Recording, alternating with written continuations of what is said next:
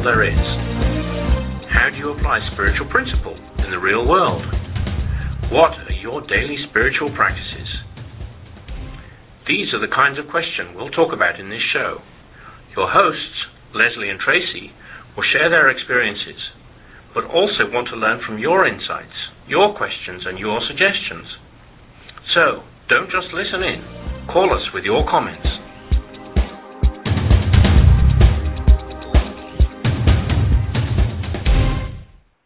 Good morning. Thanks for joining us on Say Yes to Spirit. My name is Tracy, and Lesley will be joining us in just a minute. And I'm so happy that you have decided to spend a little time with us, whether it's live right now or whether it is by listening to this in the archives and the recording. Because what I know is true is that every time we gather together in this format to talk about whatever the topic is or to consider whatever the topic is, that we are saying yes to Spirit. We are saying yes to Spirit being alive in our lives. We are saying yes to Spirit being our guide and our direction, and we are saying yes to ourselves, remembering that Spirit lives within us, Spirit lives through us, and our way of being in the world could be as easy as simply saying yes to Spirit. Every week when we do the show, we select a theme, and sometimes the themes are deeply spiritual, and sometimes they are not. But what we have found is that every topic has a connection to either saying yes to Spirit, or by saying yes to Spirit, how do you navigate that particular topic? Today, the topic is prayer consciousness. And if you were able to see the summary online, some of the things that we'll talk about today are when you pray, like whose consciousness are you changing? Or how are you changing consciousness? And do different types of prayer require different consciousness? And if I pray for you, can I change your consciousness through my prayer? Lots to talk about, lots to think about, and that's where we'll be going today. So we're going to take a quick break, and we will be back in just a minute.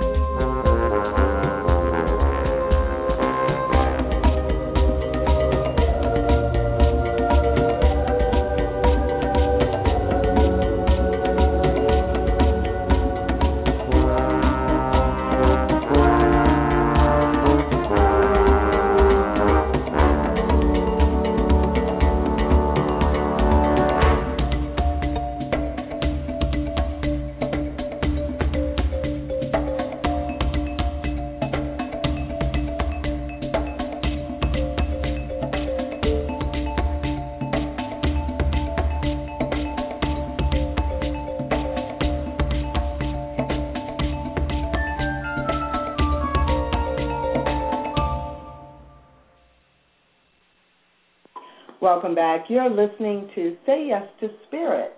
And we love doing the show because it encourages you on your spiritual path. It encourages me on my spiritual path. It encourages Lesley on her spiritual path. And it's just an opportunity to take a little bit of time every week to do that. Our theme this week is prayer consciousness. But before we get into the theme, we always like to connect the dots with the previous topic that we talked about. And so last time our topic was transformation.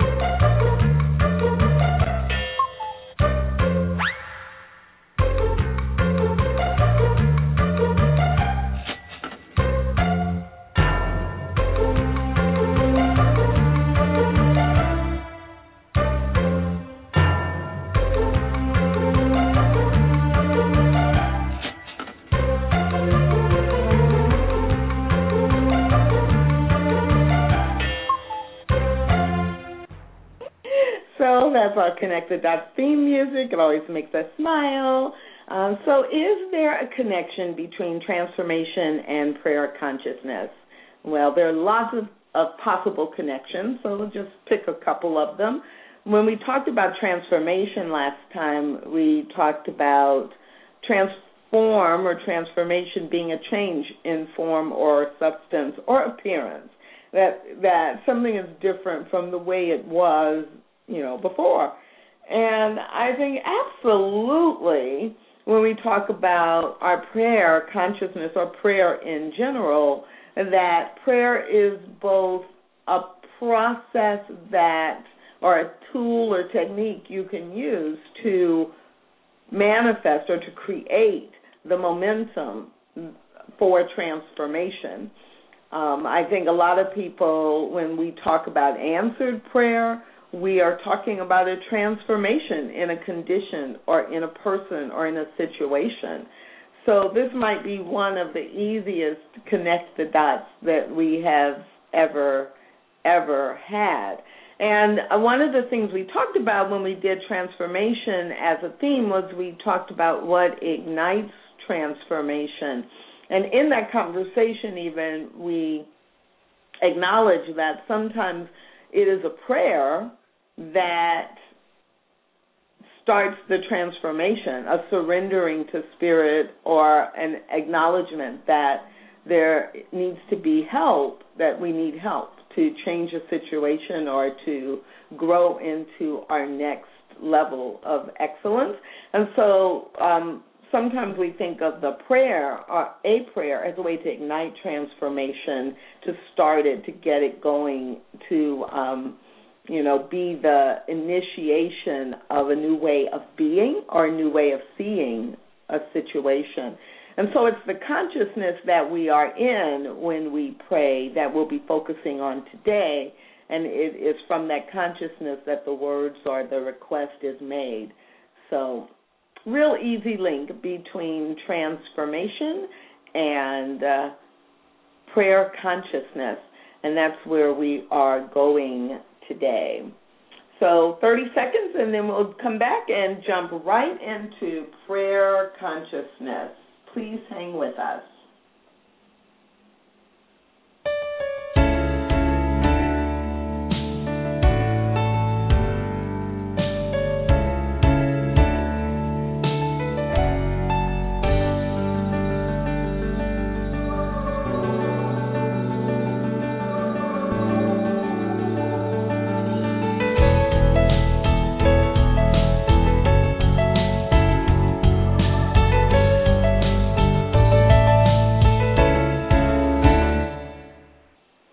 Welcome back. You're here on Say Yes to Spirit. My name is Tracy, and today our theme is prayer consciousness. I love what Stephanie Sorensen says about prayer. She says it's the power of our words, spoken and unspoken, to manifest through the universal law of mind as the very experiences of our life. It addresses the creative nature of all thought and the tendency of our individual thoughts and words to take form, not only when we are specifically praying for a desired result, but also as we think and speak in our daily life. Wow. Prayer is the power of our words, spoken and unspoken, to manifest through the universal law of mind as the very experiences of our life.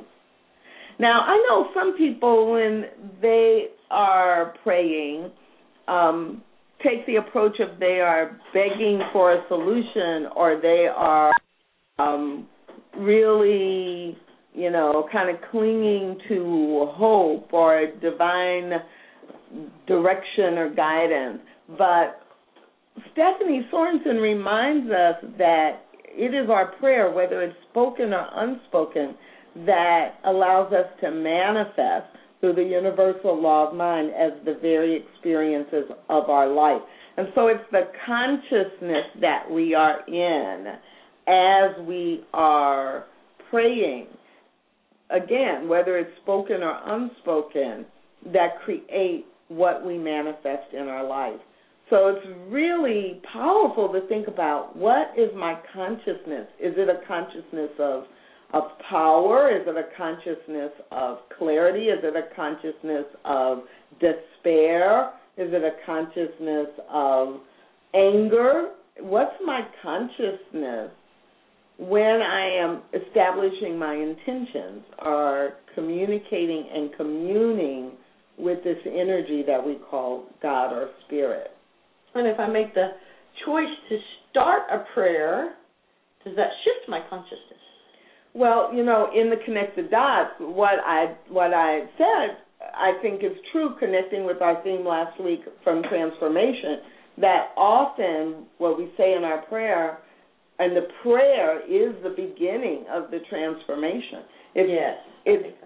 Right? It sets that conscious intention that things are going to be different. Right. And it was interesting, if you listen to the show much, I'm a therapist, and I had an opportunity to do kind of a therapy session along with a practitioner, which was kind of like, oh my goodness, the whole room should be vibrating, right, to have two people in the same room like that. And before the session began, the practitioner prayed us in. And I will say a mental prayer, just kind of asking God for me to become a conduit. Before I do therapy, I'll say a prayer to myself. So I'm familiar with that kind of consciousness, but to sit in the room and have a practitioner say a prayer out loud before we began the session, the energy within that room was tangibly different. It was really interesting. I thought, how can I just, bring a practitioner into every therapy session for the first 10 minutes to pray us in? Because that did shift everyone's consciousness in the room, which I thought was interesting, because really when I say my prayer, I'm saying it to myself, and I'm just, that's the thought for today, right? Am I just changing my consciousness, or am I changing the quote-unquote client's consciousness? But I kind of think I'm changing mine, but that practitioner prayer changed the participants' consciousness at the same time as mine. But would we say that my prayer changes all consciousness? That's a good question that we absolutely can talk about during this hour. And it's one of the questions that's on the summary of the show today. When you pray, whose consciousness are you changing? And so it's interesting. When I was growing up, I grew up learning to pray, thinking I was changing God's consciousness. Oh, yeah. I was changing the way that God is going to see this, and redirecting God's priorities to, hey, this is what I need. Come on, look over here. Right. You kind of skipped me or ignored me. I know I'm small, but please look at me. If I can talk really louder. And so this prayer is, I'm saying a prayer, and that must make God shift and pay attention, because I said, dear God, or, I'm praying now. I'm on my knees, kneeling by the side of my bed, and right now I have God's attention. So I'm clearly changing God's consciousness about whatever it is I'm getting ready to pray for. Go ahead. Well, and often those prayers would be prayers. Well, when I was really small, I learned to, do nightly prayer. Now I lay me down to sleep. Wow, really? And it was all about my soul to keep, and then please bless. And we would name family members and people who you wanted to be blessed. Now, there was no blessing people you didn't like. Again, smaller child, younger child. But the habit of blessing, asking God to pay attention to and bless, these particular people, as well as watch over me while I sleep. But it was that really set the ground for prayer to be a beseeching. Right. I like that word. But kind of an asking. Right. With a hope to receive. Right, and so it really, that's about, okay, I must be changing the consciousness of God. But then as I got older, even like by my teens, it was like, okay, wait, this kind of doesn't make sense. That God is all-knowing, all-powerful, everywhere present, And so there's nothing to change in God. Maybe I'm supposed to be looking at changing something in me. But mostly it came out as I need to change something in all these other people. You know? And if God is able to do that, go ahead and do that now. Right. Yeah. Like, you're all powerful, you're all knowing. Come on, Change Fred. I got you. Right. Change Fred. Really irritating. Change Jane. She's really hypocritical. Change, and sometimes change me, change my heart, change, me into a better person. But it was still, and when you think about it that way, it was still changing God's consciousness or the way God interacted. It wasn't until much later, probably another 10 years in my 20s, before I really began to embrace that when I am praying my best prayer, quote-unquote best prayers, they are simply all about me shifting my perspective and my perception of what is going on around me. And, thinking about this topic came up out of something you said last week, which I wish I had recorded, because you really clearly kind of gave the path of the practitioner prayer. We'll just use that as the example because it's a treatment, and y'all are highly trained to do it the right way. So, but how it goes out into this consciousness that already is one, and at some point maybe you can try to recreate that. But that's what created this topic, and I actually, for the first time, I never usually think about topics the day before, but I thought about this topic yesterday, and I thought, this is going to be just fraught with danger, because it's one of those topics that is so deeply rooted in people's belief system that it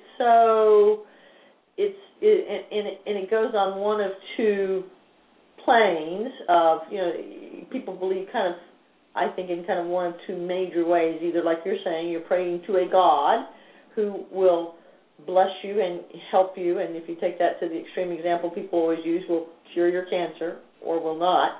Then you have this thing you have to live with. Well, why did God cure Sally Sue's cancer and not Fred? So that's kind of the breakdown in that whole idea. And then you have this other kind of belief system that, I'm changing my consciousness, I'm changing some belief in my self that is not in alignment with the truth of who I am. So I'm praying to shift that energy, and so when my cancer doesn't get cured, then I didn't pray right. So there breaks down that kind of idea. So, I really think we should come up with a third idea today. That would be can we come up with a third philosophy that's kind of, breakdownable proof? Is there such a thing? I guess not in humankind. But it is. Those are kind of the two things. Tracy has this, just kind of look on her face like, no, Lesley. But anyway, I think that's true, though. And I think those two philosophies, and I certainly believe the latter, but I think it's a harsher sort of thing. I'd rather think, I'm being punished by God than think I didn't pray good enough.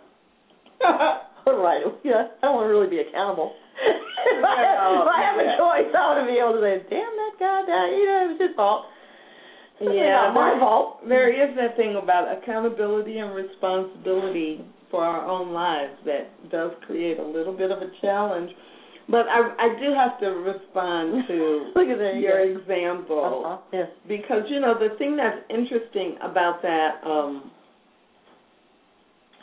idea that if I have a cancer diagnosis and I pray and my cancer is not cured, healed, doesn't go away, that I didn't pray right. And what's interesting is, and I think it relates to this idea of prayer consciousness, that one, yes, whose consciousness are we changing, but also what are we consciously praying for? So if I have cancer and I am praying for healing, physical, mental, and emotional healing, it may be that my physical body dies and that the cancer grows, because the best path for healing whatever is going on for me emotionally or mentally is actual death. But if we look at death as a bad thing or a bad outcome, then that's what, we have a judgment about death being a bad outcome. Well, I don't want to die. Well, I want to die, but if I'm clear that that's my best path to healing, or that my work here is done on earth, because, this comes up a lot, even though it's a little off topic for today, but it comes up a lot that in our society, when we think of consciousness for the human race as a whole in this day and time, we can't just die. We have to there has to be a medical event. Death is medical. I love that, yes. That's and true. So, since we no longer have a way to simply lay down when we know from the, at some intuitive the level. American Indians did, yes. Well, the American Indians, that they would walk off into the wilderness, and because they knew it was time. Right. And death was not, in many centuries before us, was not a bad thing. Right. It was the normal process of life. Right. But now it's like we think death is not a normal part of life, so we have to die of something. Right. We have to, and usually it has to be tragedy bad. or bad. Right. Right. It is. Right. And so I do think that a big part of our statistics around cancer, around heart attack, around disease, that the human body is a physical form that is going to have illness or disease or breakdowns. But when we get to the point where it's like either I'm saying all the time I don't have anything to give, our consciousness of living is there's nothing here for me, I'm bored, I hate my life. Am I really surprised that I then generate or support illness? And that what you said is also kind of the caveat. I like to point out caveats in world religions. The caveat of saying, that the person, that's the divine outcome, it's the best outcome. That would certainly be on that left side of belief. That, it was the highest and best good, even though the body didn't, beat, quote unquote, the cancer. And then the other side, the caveat is, God has a plan that we don't know about.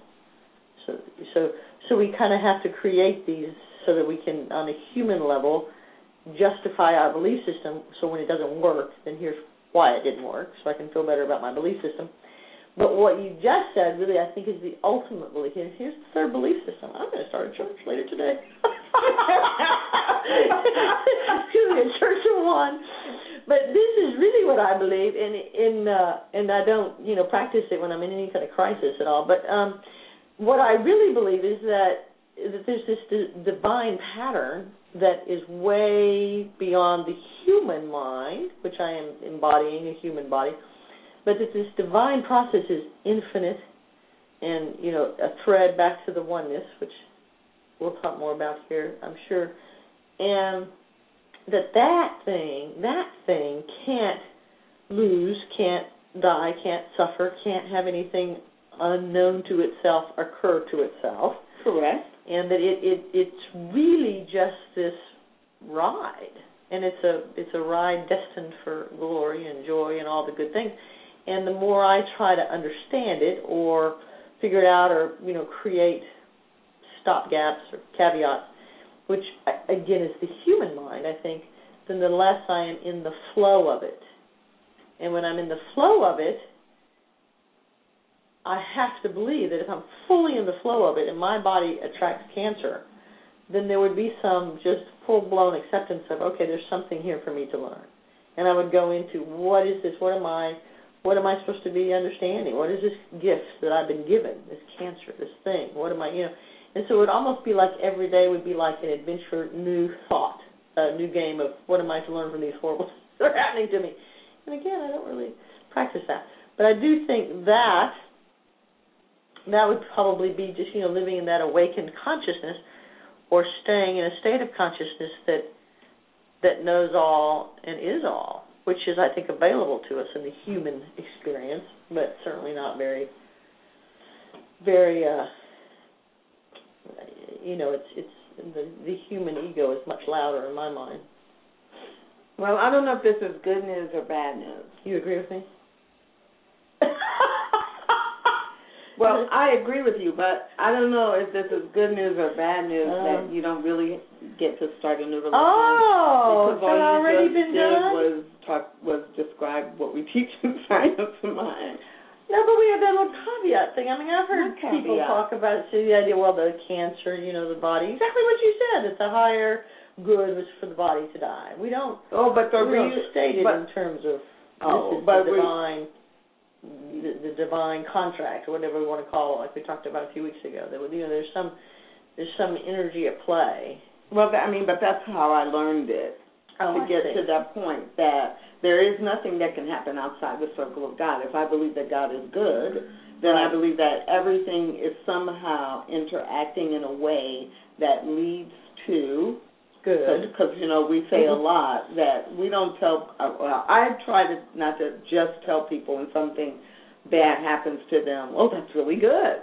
Mm-hmm. Even though I believe that, what I believe is, okay, this stinks right now. This is a terrible, it feels bad, but it must lead to good. And so, if that's true, and if we think of the consciousness of God itself as being, there's nothing outside of that, and that God is good, God is love, that these attributes of God must express, then we have to believe that anything that's happening, from the human perspective, I may have a judgment about it, I may not like it, it may hurt, it may be difficult.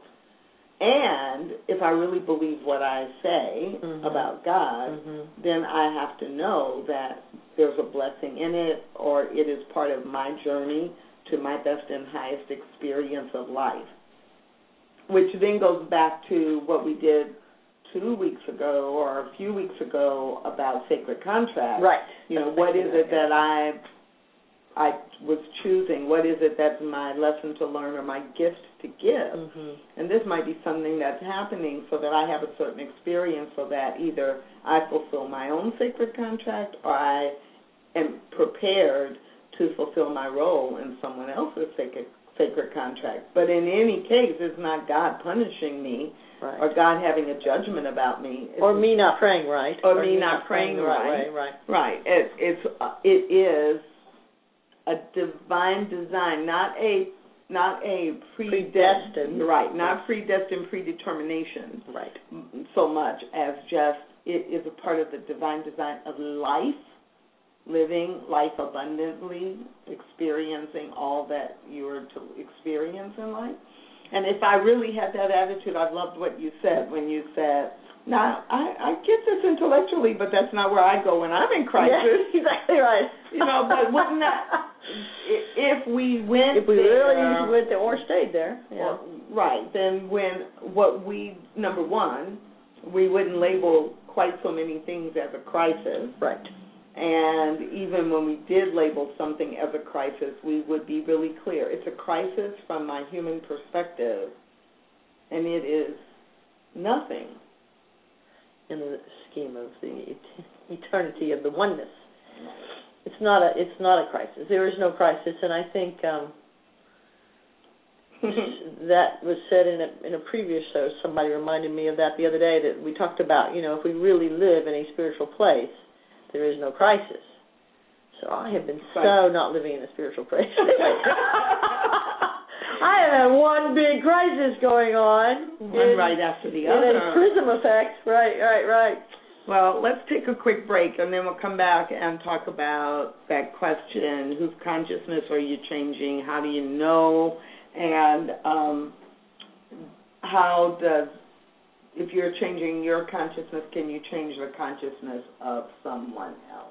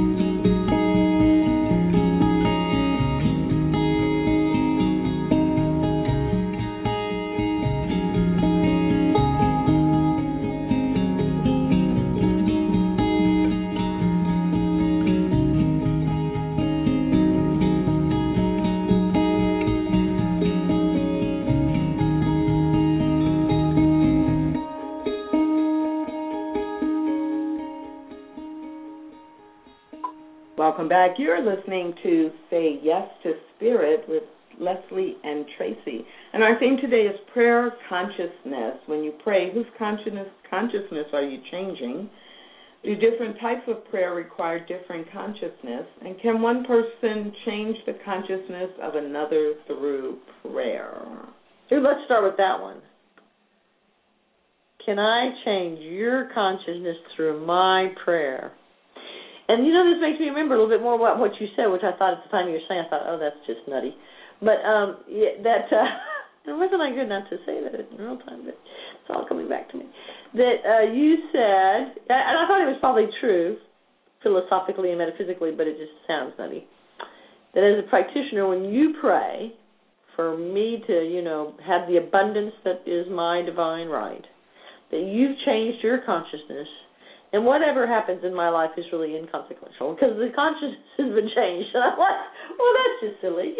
What's the point? If I don't get money in my bank, who cares that you've had this nice consciousness thing happen in the plane of consciousness and you feel like you've shifted, but there's still, 73 cents in my checking account. Do you remember saying that? That you had kind of, it was all good because you changed your consciousness, or you had affirmed the consciousness of what it was. See, now that's another thing. Oh, we're just so many tangents. You're not actually changing anything. You're just awakening to or recognizing what is, I think. I feel very strongly about that nothing's changing. It's just an awareness or a reawakening. Would you like to start and pick up any of that? Any along the line of any of that? Well, yeah, sure. So, when I pray, and like any of us could say this, when I pray, I am shifting my consciousness away from anything that is not the essential truth, the spiritual truth, whatever I've been distracted by, into the universal consciousness that is always the same, that contains all things, okay? So when you say, I really haven't changed anything, I haven't changed the essential nature of life, love, law. But I am changing what I am paying attention to. So when I am distracted by, when I am in crisis, about whatever is happening, it's because where my consciousness is paying attention to what's not the spiritual truth, but maybe what is happening in the physical realm. The fact that so you're changing that. So I'm changing what I am focused on. I am changing what I believe in. I am shifting what I am paying attention to. That is what is changing. I get that. And so I'm shifting or changing from human consciousness to spiritual consciousness. Okay, I'm with you there. But you're right. I agree with you that in the realm of spiritual consciousness, nothing has changed because the wholeness and the perfection of my life has always been claimed and offered and available in spiritual consciousness. But most of us, most of the time, walk around in our day-to-day life in human consciousness or at the human level of consciousness, looking at what is physically in front of us or what someone said or did, and not being in touch or making decisions from the formless consciousness, the subconscious or the intangible place of where spirit resides within us. So when I pray for you or me or anyone, I am praying from that place of my words spoken. What did Stephanie Sorensen say? That the prayer is to manifest through the universal law of mind as the experience of our life, and it addresses the creative nature of all thought and the tendency of our individual thoughts and words to take form, not only when we are specifically praying, but also as we think and speak in our daily life. So there is that part that everything that I'm doing all the time is a prayer. But when I intentionally stop and do a prayer or do a spiritual mind treatment, then I am intentionally reminding myself and choosing the path of God. That prayer goes into or engages in universal mind. So here's an image that might be helpful. So think of a circle, easy circle, and there's nothing that is outside the circle of God. This is the circle of God. There's nothing outside of that. And for this conversation, I'm going to call it universal mind. Capital U, universal, capital M, mind. So you're a part of that. I'm a part of that. There's almost 7 billion people who are part of that, plus everything else that has been created. So when I shift my consciousness and make sure that my consciousness is now in alignment with universal mind, and let's say I'm a circle, and I'm not doing this from a mathematical or linear perspective, but just for purpose of discussion, let's imagine I am a circle that half overlaps into universal mind and half is outside of universal mind. No, I didn't think it was outside of universal mind. Yes, I know. But for this visual, let's say your human part is outside of the operating part of universal mind. Let's just for an image. Okay. Even though it's not possible. Okay, go ahead. Yeah, just for an image. Okay. So if I'm being distracted and morphing out of what is universal mind and being distracted by the human, when I'm praying, I'm like putting myself all back in to universal mind on that side. And there is that part of you that is, operating in universal mind as well. So that's the idea that when I shift my consciousness, when I pray for you, I am denying the power of whatever happened to you to really be in charge of you. I am claiming that you are the expression of God in the form of Lesley. I am claiming all of that part of you, that your experience is representing the perfection or the joy or the abundance or the prosperity that exists, that is the truth. It is the only truth of life. And what we experience as crisis is not the truth of our life.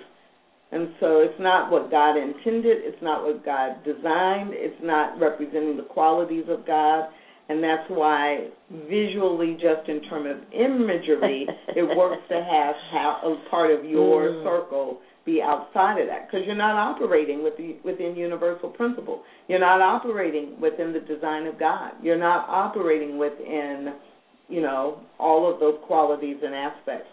So when I pray and I am in alignment with that, I'm dropping that into the universal mind, which you are a part of as well. So that's why it's like I don't care if you consciously in that part that's a little that's outside of the circle. I know that I don't care is what gets here. Yeah. Okay, let's change that. Yeah. I'm not worried. I am not concerned. I'm not worried because it's going to be okay. I am not concerned about that part, because I know that once I have reaffirmed and reestablished what is the truth of you, and it is in universal mind, that part of you that is operated by, guided by, directed by, gets your intuition from universal mind, has also been shifted, because I am one with that. Every one of us is one with that. Right.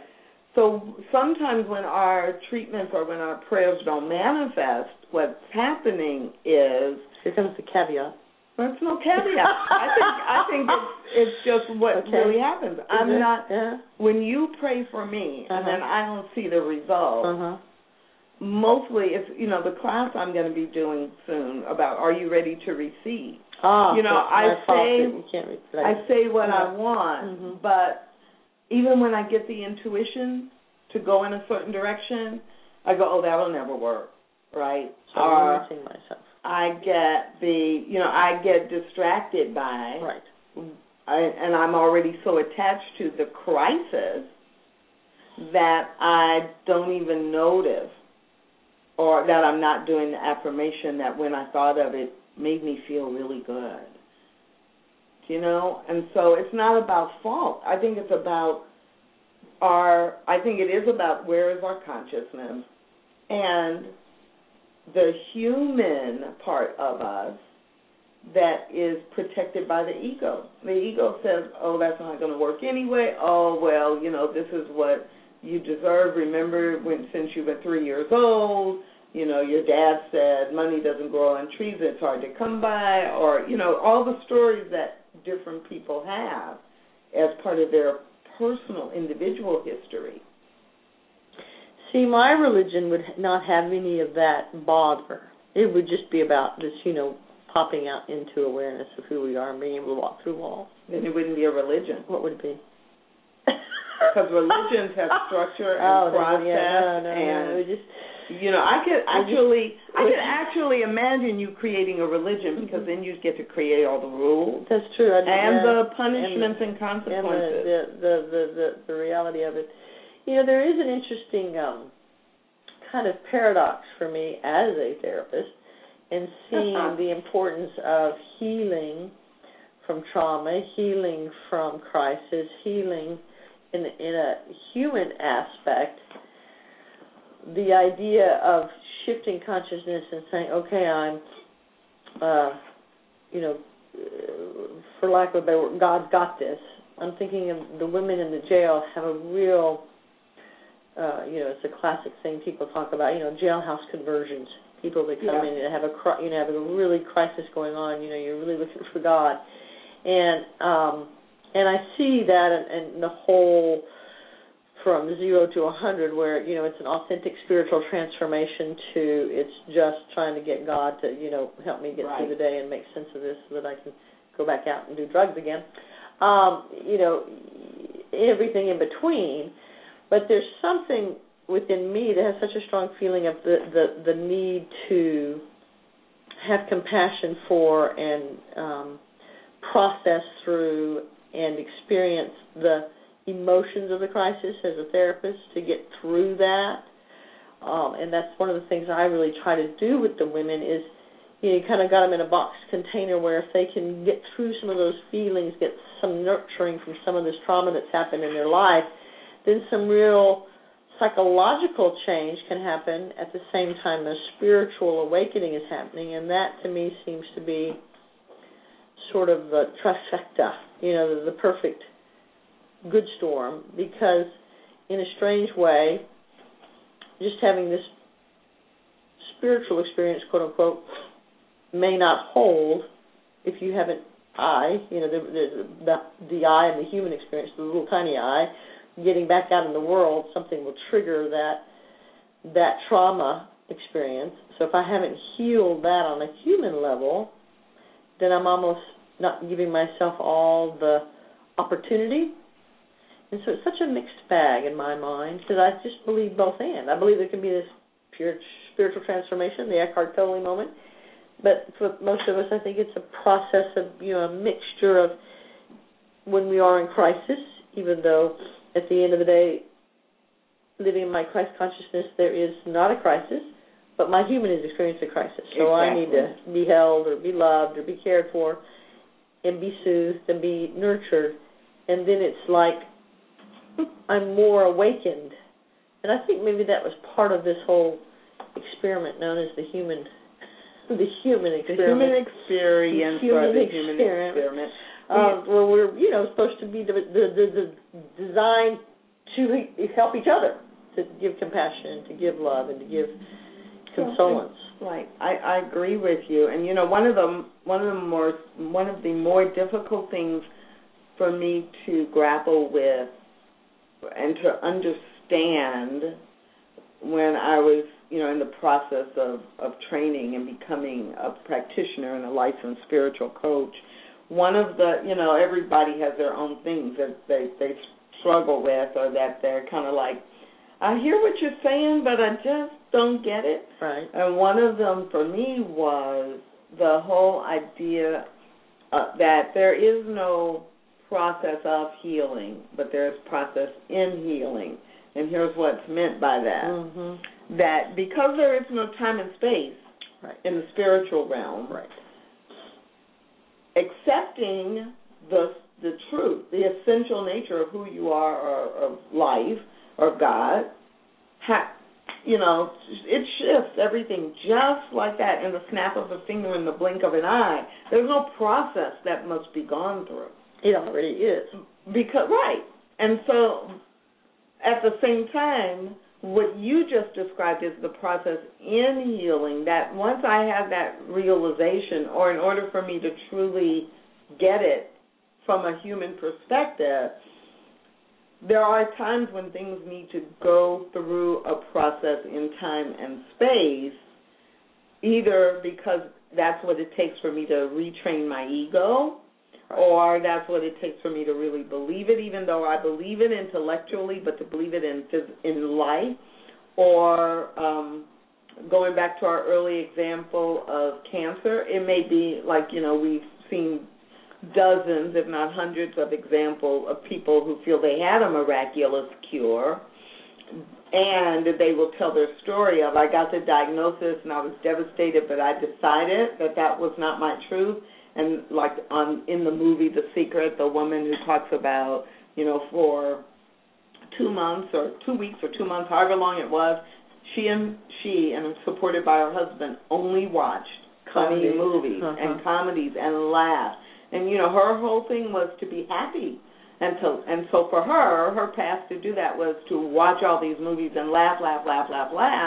And by the time she went back in, there was no trace of the cancer.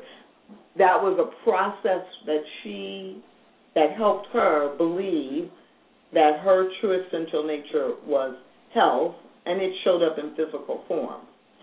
And so the process in transformation in the physical sometimes does require time. So your example about the women in the jail or anyone, I never say therapy is a bad thing, or traditional talk therapy or psychotherapy, or that it's a great thing, because the way our human brain works, sometimes even when we believe something at a heart level, we have to convince ourselves through a logical process of talking about or finding what we think is the cause and, weeding it out.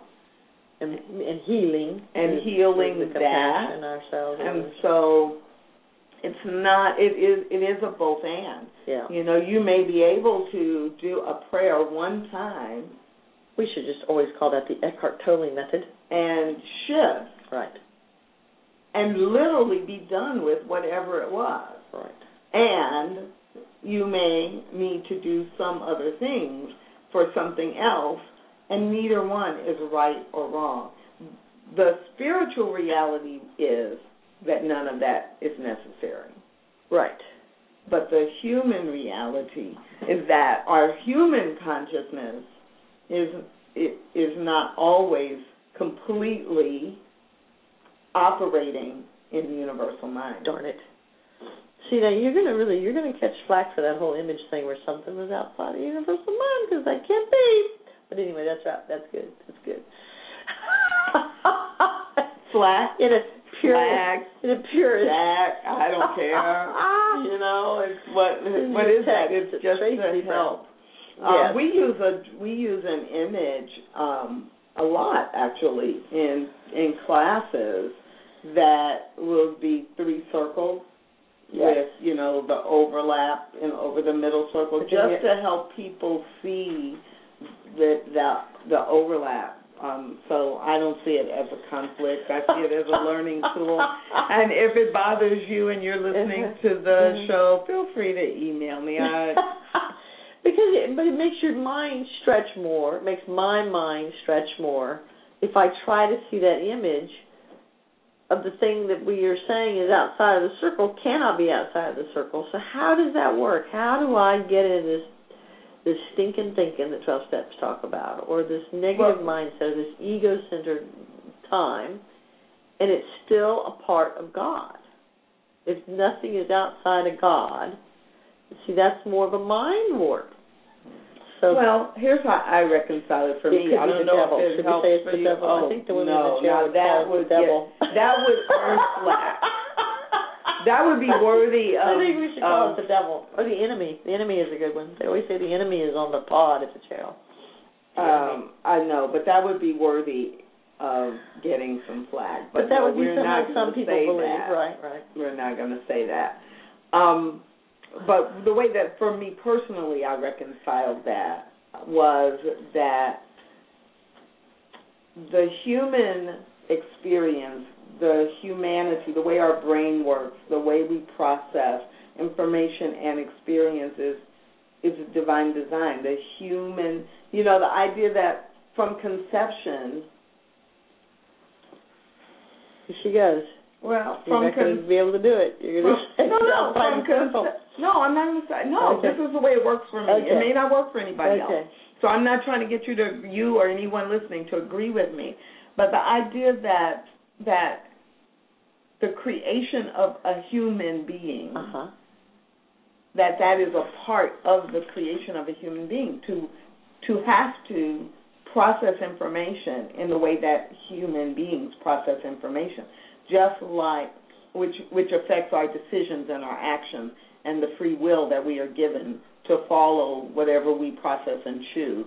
Just like a cat has its own design to be however it is, or a giraffe has its own design. So you have to pick on a cat, like a cat doesn't have the same design as we do? No, don't go Or a giraffe has its own design, or an orchid has its own design, yes. or, everything has its own design. And so part of the design of a human being or of the human experience is that your free will and the way your brain is designed to choose, to analyze, to have free will to act, gives you the freedom to act in ways that don't look like the divinity that you are at your essential nature. So they're like a mirage within the circle. And so, I don't know, that wording doesn't work for me, but if it works for you, that's fine.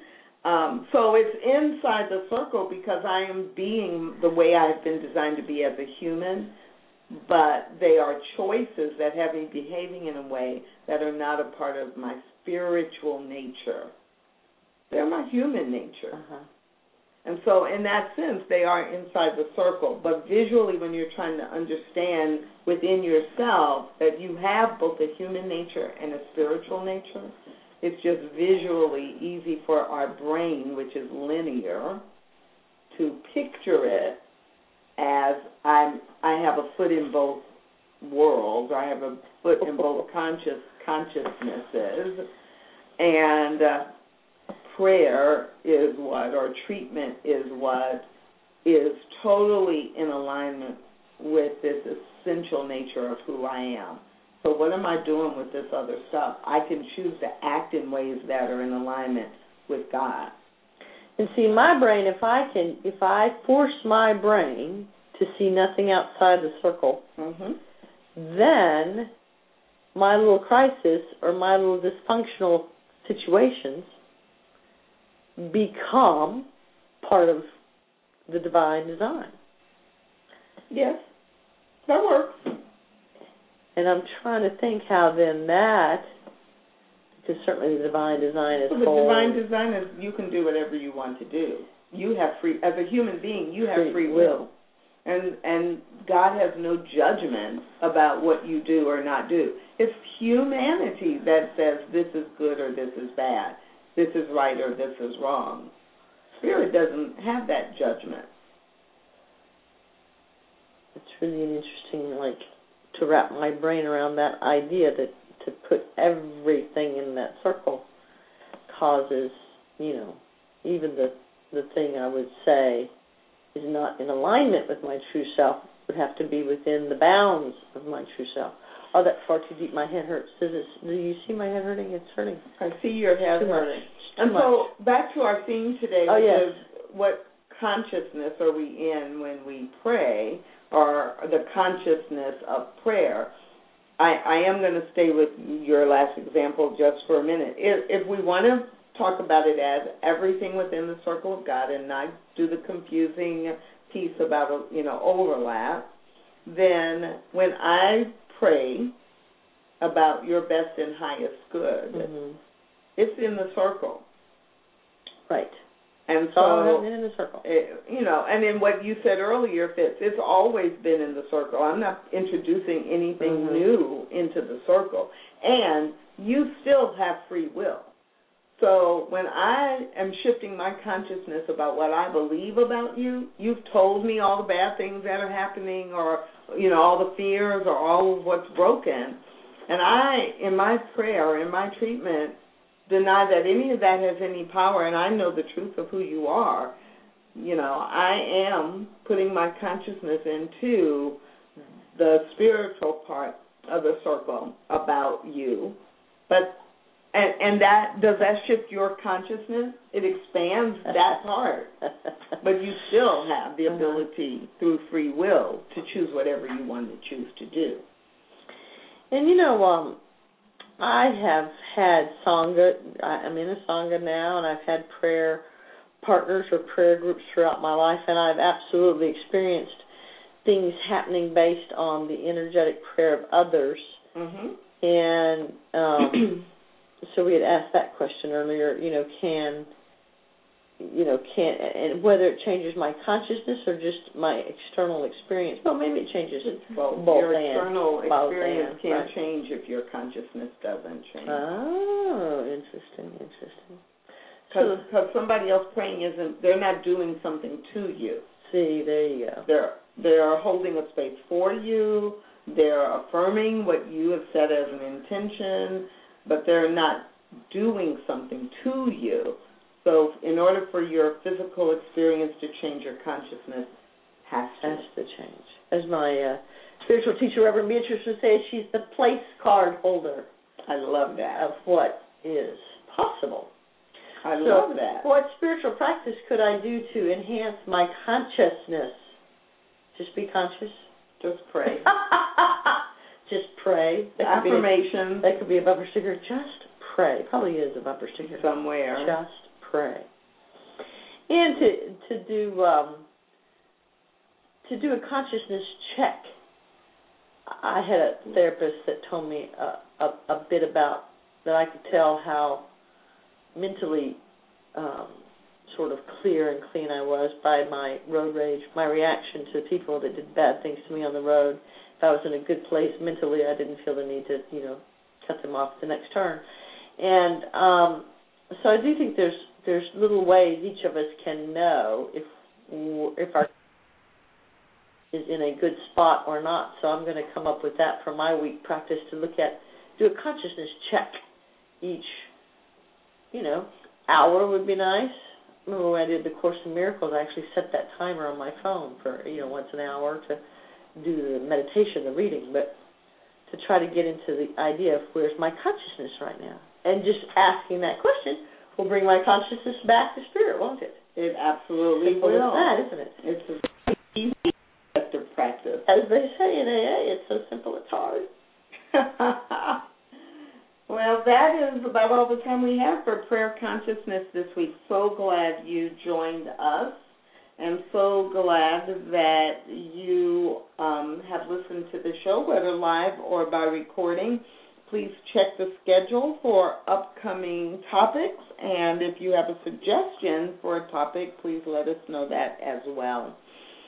And until we talk again, say yes to Spirit.